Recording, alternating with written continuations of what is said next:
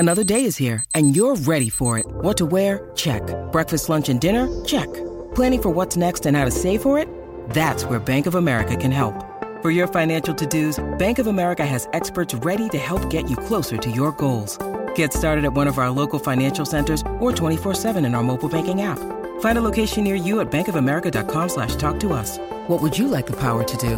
Mobile banking requires downloading the app and is only available for select devices. Message and data rates may apply. Bank of America N.A., member FDIC. Hey guys, ECRG here, and today we're going to talk about what is the role of the project manager's assistant.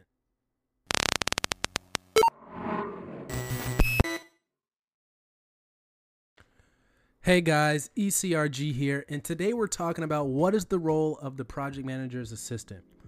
Now, I called this video Project Manager Assistant because this role the title of the role differentiates from company to company. Some people call it project coordinator. I've used that a bunch. Some people call this project specialist. Sometimes people call it a clinical project assistant. Sometimes people call it a project manager assistant. Whatever the name is, I want you guys to know what the role does, and it doesn't really matter what each company calls it. It's the same role, similar role, and it's going to be different across companies, but some of the tasks that they do and what they're in charge of are probably going to be similar from company to company. So that's what we're going to talk about today. So let's go ahead and get started. The first task, and this is a bread and butter task, is the meeting minutes. And the meeting minutes are a documentation. Now, this can be either the internal team or a sponsor team, or I've even seen some project specialists do an investigator team's minutes. And the minutes are all the same. They're pretty much just a documentation of what happened in the meeting. Now, the key here to think about with the meeting minutes is when you're doing the meeting minutes, you don't want to just do all the back chatter and the back and forth of the meeting minutes. You want to be more direct with the minutes, and maybe I'll do a tutorial on this at some point in the future. But the bread and butter task is the meeting minutes. That's one that every project specialist or project coordinator or project manager or assistant does, and that's something that they're going to be doing constantly. Now, some may have more than others. They may do all three of those meetings I mentioned earlier, or they may just do one, or there may be a time where they're doing none of them. But at some point in your career as a assistant project manager or project manager assistant, you're gonna do the meeting minutes. Now, if you want to know more about how I feel about the meeting minutes, you can head over to my video, The Most Hated Task in Clinical Research, or maybe it's the second most hated task in clinical research. You'll just have to watch both to figure out which one it is. All right, guys, so that was the first one. The second one is provide access to things like the TMF, like whatever system you use to house all of your documents. I've heard some use Project Point. I know that's one. And, to the shared mailbox, provide access to things like that, provide access to metadata for CRAs and assign them to their sites. So it's going to be like that. Also, sending welcome emails to the team to welcome them to the new team. You're also going to be providing access to their training. So if they need to be trained on the protocol and things of that nature, you're going to be sending that over to them. So that's an important task. You're going to be doing this as a project manager assistant. The third task you're going to be doing is TMF reconciliation. Now, everyone knows how important the TMF is.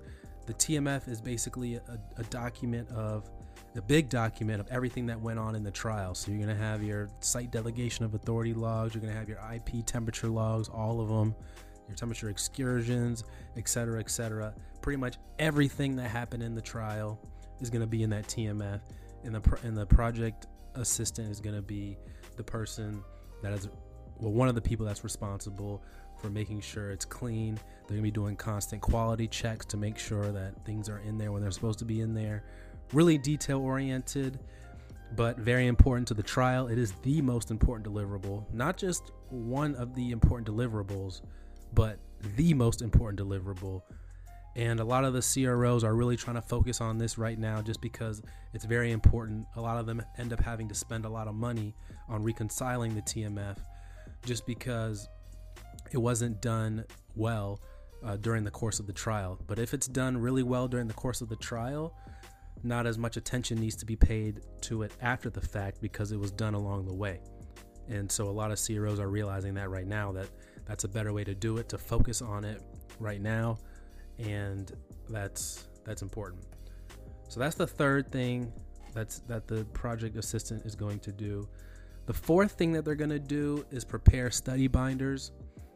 Now, study binders are things that are sent to the site before the SIV, and it's just a binder. It's going to have a lot of things in there like IP temperature logs, temperature excursion forms, and different things that the site needs that the sponsor wants them to have, and all those things are going to be in that study binder. So the project assistant is going to be in charge of either printing that or contacting the vendor to print it, and then they're going to be in charge of sending that out to the site to make sure that it's there before the first SIV. And then the fifth thing that the project assistant is going to be in charge of is just any miscellaneous tasks.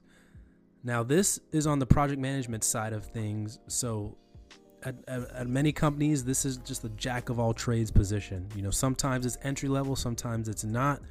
I've seen at companies where it's not entry level, like a Novella, and I've seen other companies where it is entry level, like a small company called Cato Research. I've heard of them, or some of the other companies, whatever they are, where just a jack of all trades position where they're doing a little of this, they're doing a little of that. I've seen some even do monitoring, which is like on the clinical side of things.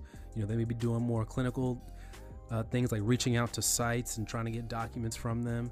Like this on the project management side, and you've got them doing clinical things as well. So this is really a jack of all trades position. So that's why number 5 is miscellaneous, because they could be doing things like vendor management. Like I remember when I was in this position, this is how I got my start, by the way. I don't know if I mentioned that, but this is how I got my start in the industry doing this position. And I was in charge of doing a little vendor management as well, in charge of printing. So that was good to get that practice early on. But project specialists are going to have different responsibilities. So one of the things I was in charge of, vendor management.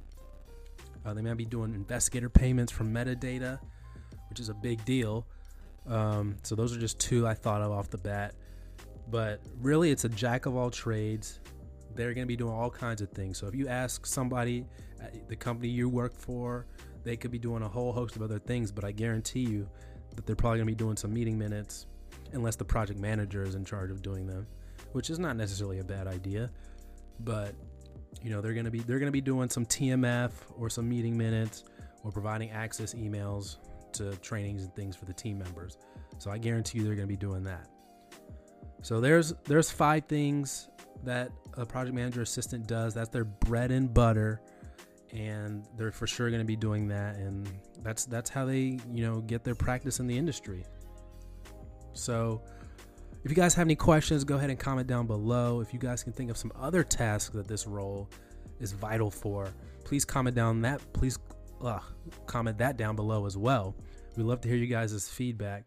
If you haven't already, go ahead and like and hit that subscribe button. Become a part of our notification squad by hitting that bell. And you can always email us at eliteclinicalgroup@gmail.com.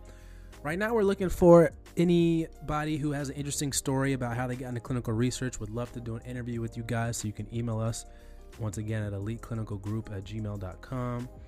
And we're also looking for anybody who is starting a business in clinical research, or already has a business and would like to do an interview about that as well. Just a little behind the scenes. We can talk more about that if you email us at eliteclinicalgroup@gmail.com. Any questions or concerns, or just want to stop by and say hello, you can email us there as well. All right, guys, take care.